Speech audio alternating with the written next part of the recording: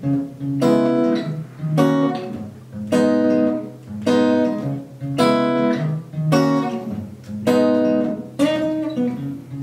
2019년 여름, 내 나이 20대 후반, 어느새 그 자락을 달리고 있구나.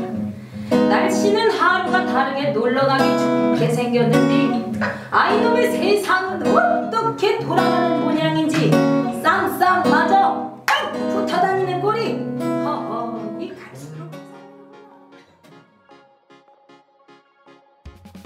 You're listening to The Seasoned Migrant, a show about culture, migration, and ideas, and how these have shaped our understanding of the world. I'm Yusuf Amanullah, And I'm Leonard Bout. and on this episode, we're talking about K-pop, cultural power and post-colonialism in popular music.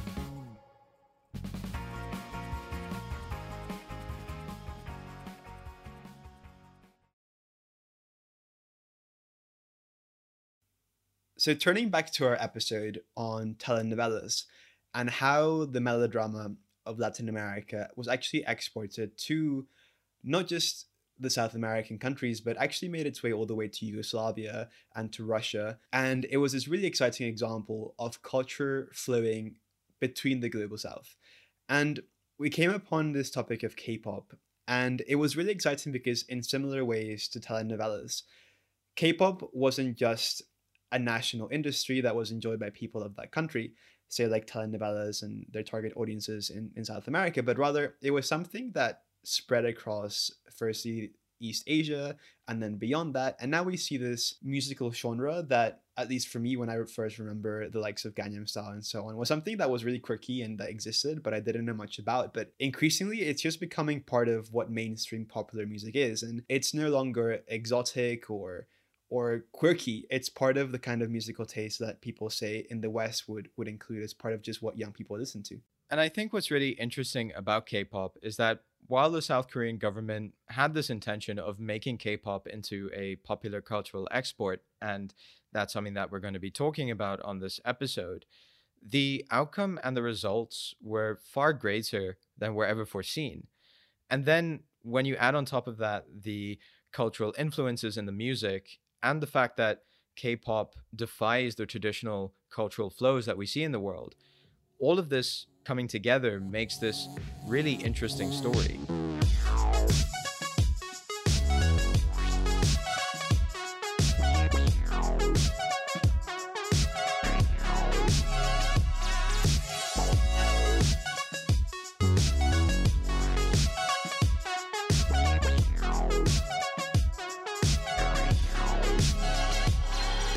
And so now we turn to the modern history of K-pop.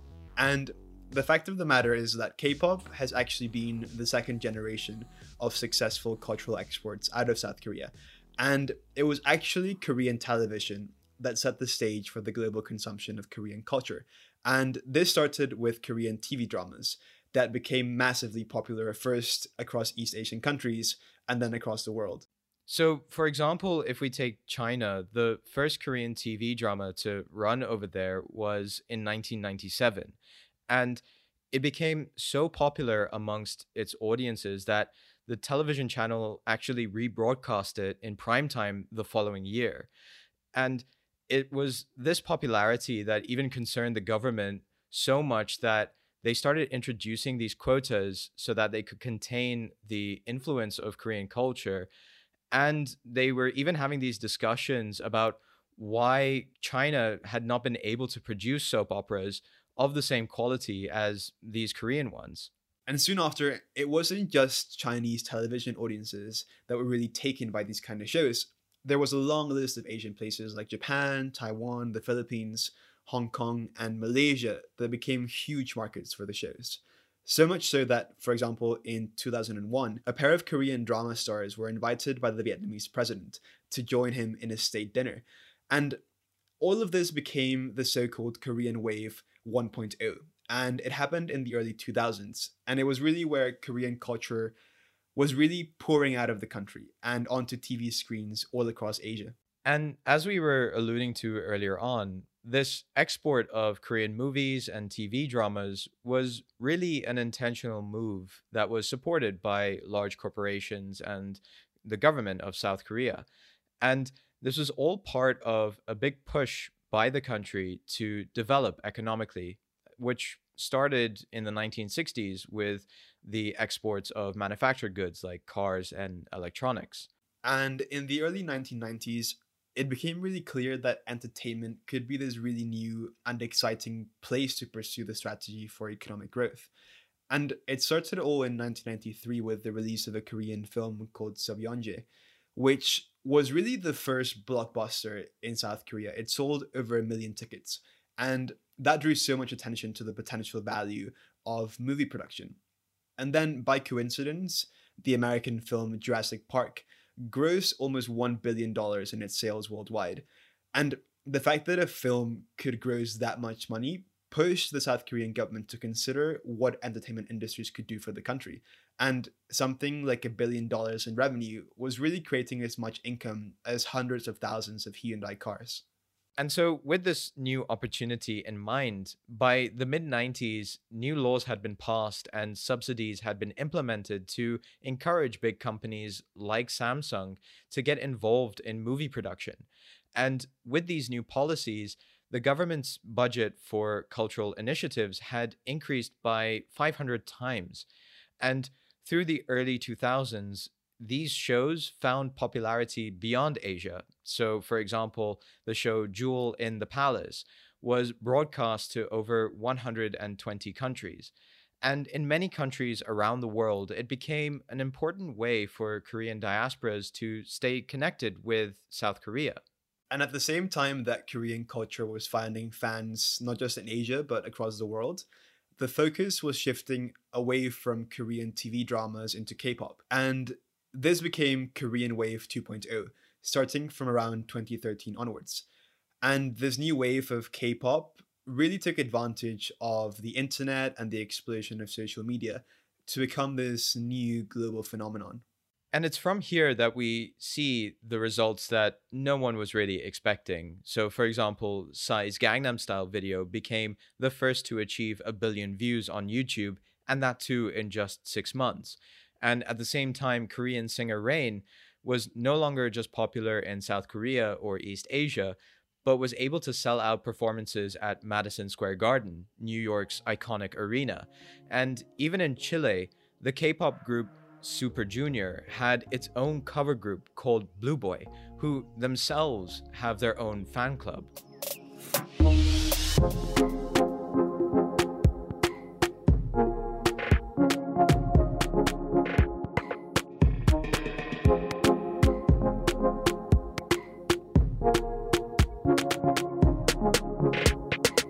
And what makes Korean culture and its success extremely exciting is that it becomes this case study where we can really see the complexities of how culture flows. And for a long time, it's been the case that media and culture across the world was kind of dominated by Western media powerhouses, places like Hollywood or other major labels. And if there was any kind of international flow of culture, it was mostly from these places to the rest of the world. But now, actually, that picture of the world is really inaccurate. And we have flows of culture across regions, obviously, as we have with K-pop. And it goes without saying that regions outside of the West are having a global impact in the kind of culture that people consume across the world. And the popularity and influence of K-pop and the wider Korean waves have been massive precisely because they originated outside the West. And more than that, from a country with a very unique history of colonialism. And so before we dive into the different instances of colonialism in Korea and how that shaped Korean popular music and what later became K-pop, we have to look at what music was like on the peninsula before all of that. And what was really exciting about Korean music up to the late 1800s was that traditional Korean music was all about the function that it was serving. So musical styles revolved around whether they were going to be performed for ancestral worship or for banquets or, for example, for military processions. And this form of musical composition was very different to European classical music, which was often composed independent of any function. And so this European classical music started entering into Korea through Christian missionaries, and in particular through the hymns that Christian converts used to sing. And then in 1910, we have the second example of outside influences beginning to shape Korean music, but this time it was much more forceful. And so in 1910, the Japanese annexed Korea, and they made it a very strong point for them to rid the territory of all things Korean and replacing them with Japanese culture instead. They replaced things as far as the Korean language and even the way that names were written down. And as part of this effort, of course, music was replaced too. And well, in 1908, they went so far as banning certain musical styles, closing the schools that taught them, and even burning the musical scores. But what's really interesting is that Japan wasn't imposing an authentic Japanese culture. It was introducing a more contemporary form of its culture, which was heavily influenced by the West. For example, if you take the national anthem of Japan, it was composed by Franz Eckert, who was Prussian and not Japanese. And so these changes that were happening in Korea took many different forms. For example, the traditional kugak music with the Western influence that was coming through from Japan morphed into musical theater and later into opera. But this transformation of culture was very top-down in its process. And so the majority of Korea found the introduction of European music extremely unsettling. And so all these changes were making a big dent on the popular music of Korea. And the policies surrounding all of that continued to get more severe as Japan entered the Second World War. By the start of the war in 1939, Korean as a language had been banned as a medium of instruction from schools. And in terms of music, the Japanese continued to shape it by trying to introduce national songs that bolstered the authority of the Japanese and were essentially propaganda. And by the end of the war in 1945, Japan's loss and the subsequent loss of Korea as a colony for them meant that Koreans were liberated from this colonial influence. But then on started a kind of third phase of foreign influence on the culture of the country. And this influence came from America's involvement towards the end of the Second World War and the subsequent Korean War, which ended in 1953. And after 1953, a lot of American soldiers stayed back, and they held a lot of prestige in the country. At the same time, because of the income levels in Korea, Americans were really the only ones who could afford to pay for musical performances. Plus, when you consider the fact that there was this resentment towards the Japanese, there was an exodus of Japanese from the country. And as a result, it was the Americans that really decided what was played in venues and on radio stations. And in fact, one scholar estimated that in 1950, the revenues from these performances for American soldiers probably exceeded the total export earnings for the entirety of South Korea. And so it was all of this which gave South Korea its post-war momentum for popular music in the country, and thus became the beginnings of the modern music industry. And so throughout the entirety of the first half of the 20th century, Korean popular music was very intertwined with foreign influences. And it's that which led to the evolution of contemporary popular music in the country, and later on, K-pop.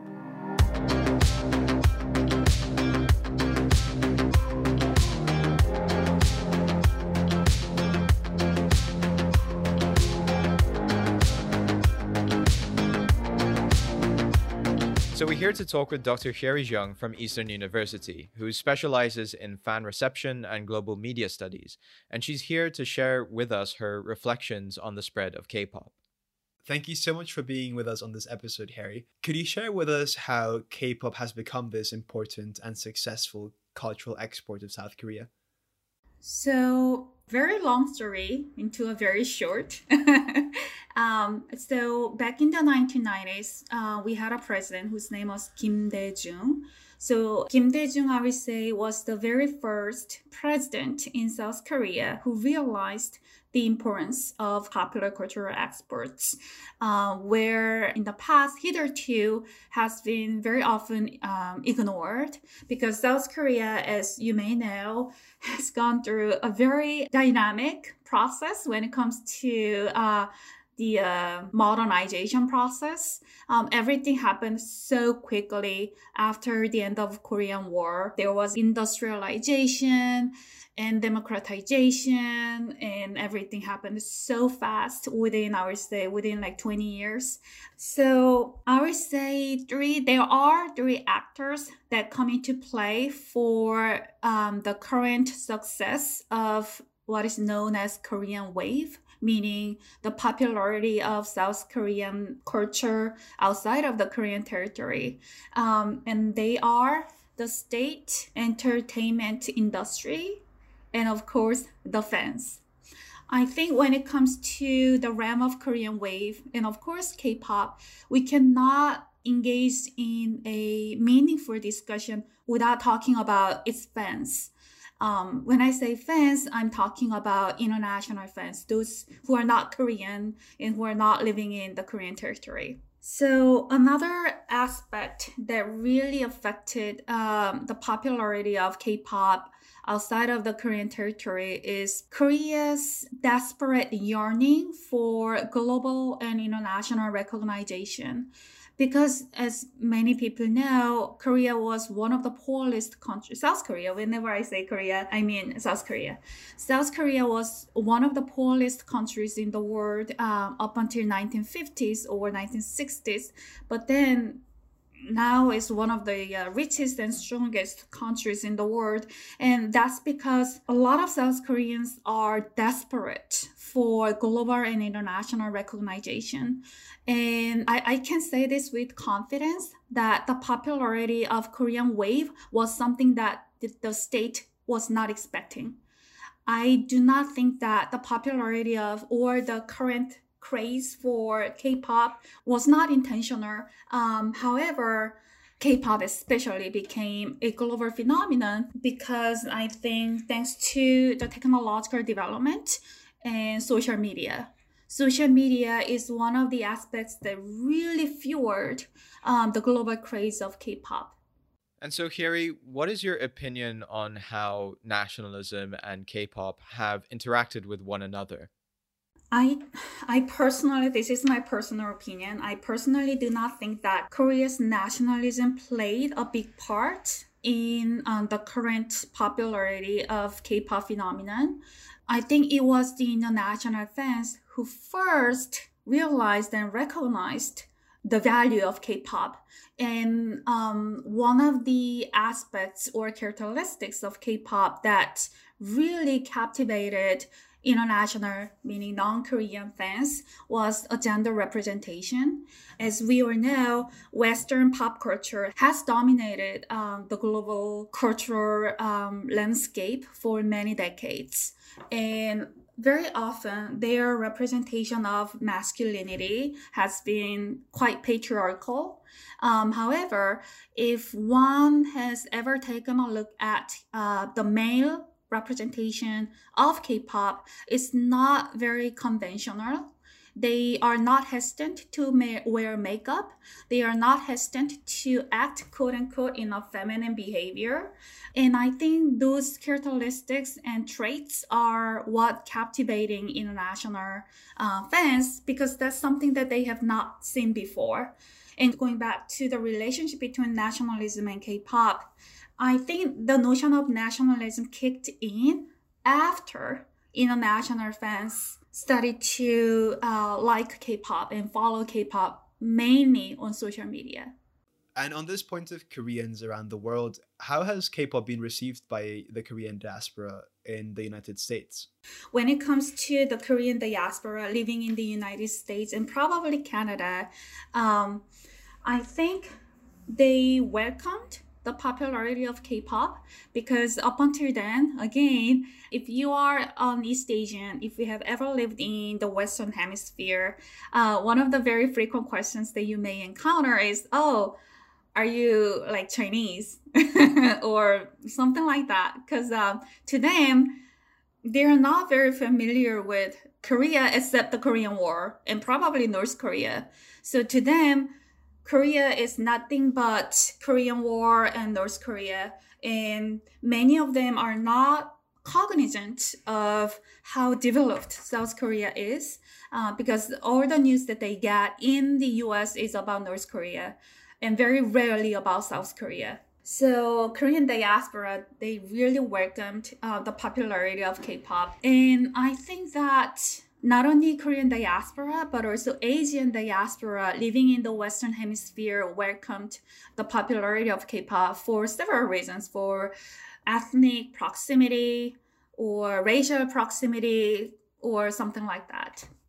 So, historically, we've had a media landscape that has been dominated by the West and by America especially.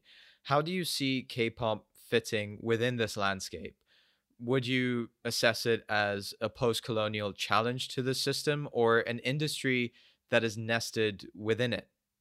I found this question to be extremely interesting. I think my answer is both.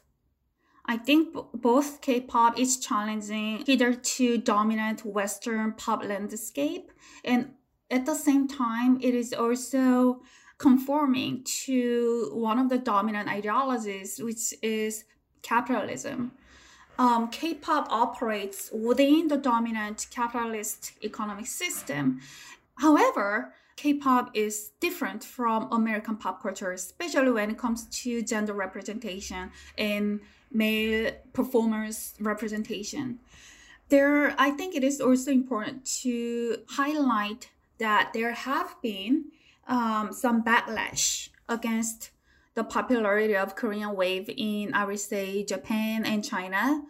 In Japan, there has been a movement called anti-Korean wave, and the protesters are almost always middle-aged, older Japanese men. Because if you are not Korean and if you like K-pop, I'm not trying to generalize, but it's almost always liberal, open-minded female fans who are, I would say, against the notion of long-held ideology called patriarchy. I think the male representation in K-pop really challenges the notion of patriarchy, regardless of being intentional or unintentional, because again, K-pop operates within the capitalist patriarchal system. So I find it very interesting that male representation, the reception of gender representation is different depending on where you're from. So yes, the patriarchy is still very strong in South Korea. And however, when I would say American fans perceive K-pop's male representation, to them it is against the notion of patriarchy. So no matter intentional or unintentional, what matters is the reception of international fans. And to them, to American fans, to Western fans, the representation of gender in K-pop is something that they have not seen before. And to them, it is going against, not all the time, but quite often going against the dominant social system of patriarchy. So here, on this point of the performance of masculinity in K-pop and how that's at odds with the performances of the West, has that also been the case for femininity? Another very interesting question. I would say in the realm of K-pop, male performers get more leeway or more diversity when it comes to portraying when it comes to like playing with gender representation. When it comes to female K-pop performers, I would say they are relatively more conforming to the notion of patriarchy. In female K-pop performers, it can be dichotomized into two images. It's either cute or sexy. And that, of course, conforms to patriarchy. However, one thing that separates female K-pop performers from Western performers is that in the West, especially in the United States, the notion of cute, the notion of cuteness, the notion of cute culture is very, very different. In South Korea, and I know for sure in Japan, the notion of cute culture is prevalent. And it is almost always accompanied with positive images, something love, comfort, soothing, something very positive. However, I know in the US, the notion of cute culture is very often associated with someone being vulnerable in a very negative way. For example, in the US, if men cry, then they are either being emasculated or being feminine, which is again very negative. But if you see the Korean wave content or K-pop, men cry all the time, and it's not something frowned upon. So going back to your question, one of the differences that K-pop female performers have is they possess cuteness, and it is received very positively, unlike in the US. So, on the one hand, we have China on the rise and the breakdown of America's traditional place in the world balance of power. But on the other, we're also seeing a wave of nationalism, including cultural nationalism around the world. What do you think this will mean for exports like K-pop that have relied on globalization for their success? Very interesting question. As I mentioned earlier, there are a number of anti-Korean wave, anti-K-pop movements outside of Korea, for example, in China and Japan.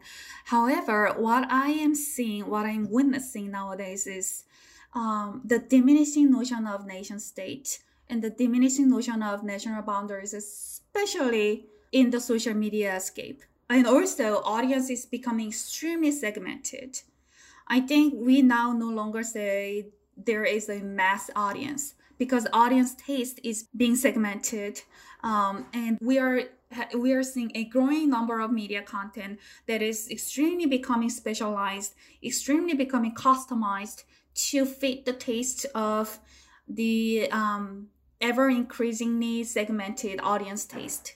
So although, yes, the anti-Korean wave movement in Japan is very strong, K-pop is still very, very popular, especially among the social media users, because what they consume, the main media content that they receive and consume is relatively less from the mainstream media, meaning TV and the networks, but increasingly from social media, meaning Twitter, YouTube, Instagram, etc.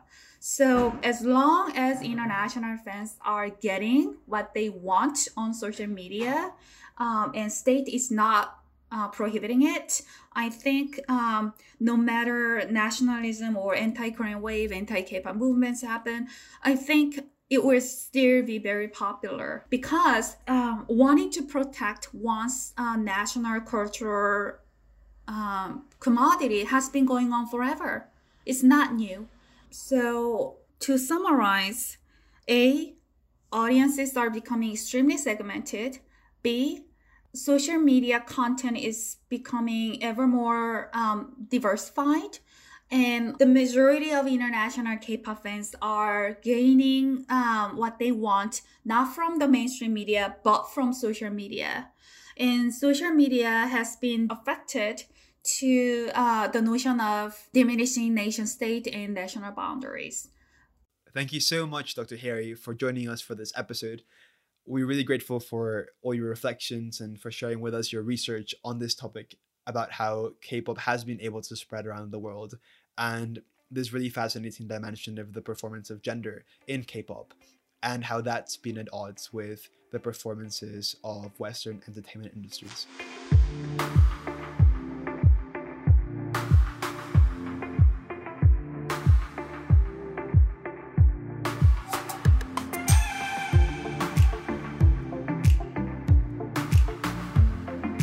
So what is clear is that for both the Korean waves, the first one being Korean TV dramas and movies, and the second one being K-pop, is that the cultural legacy of both is really complex.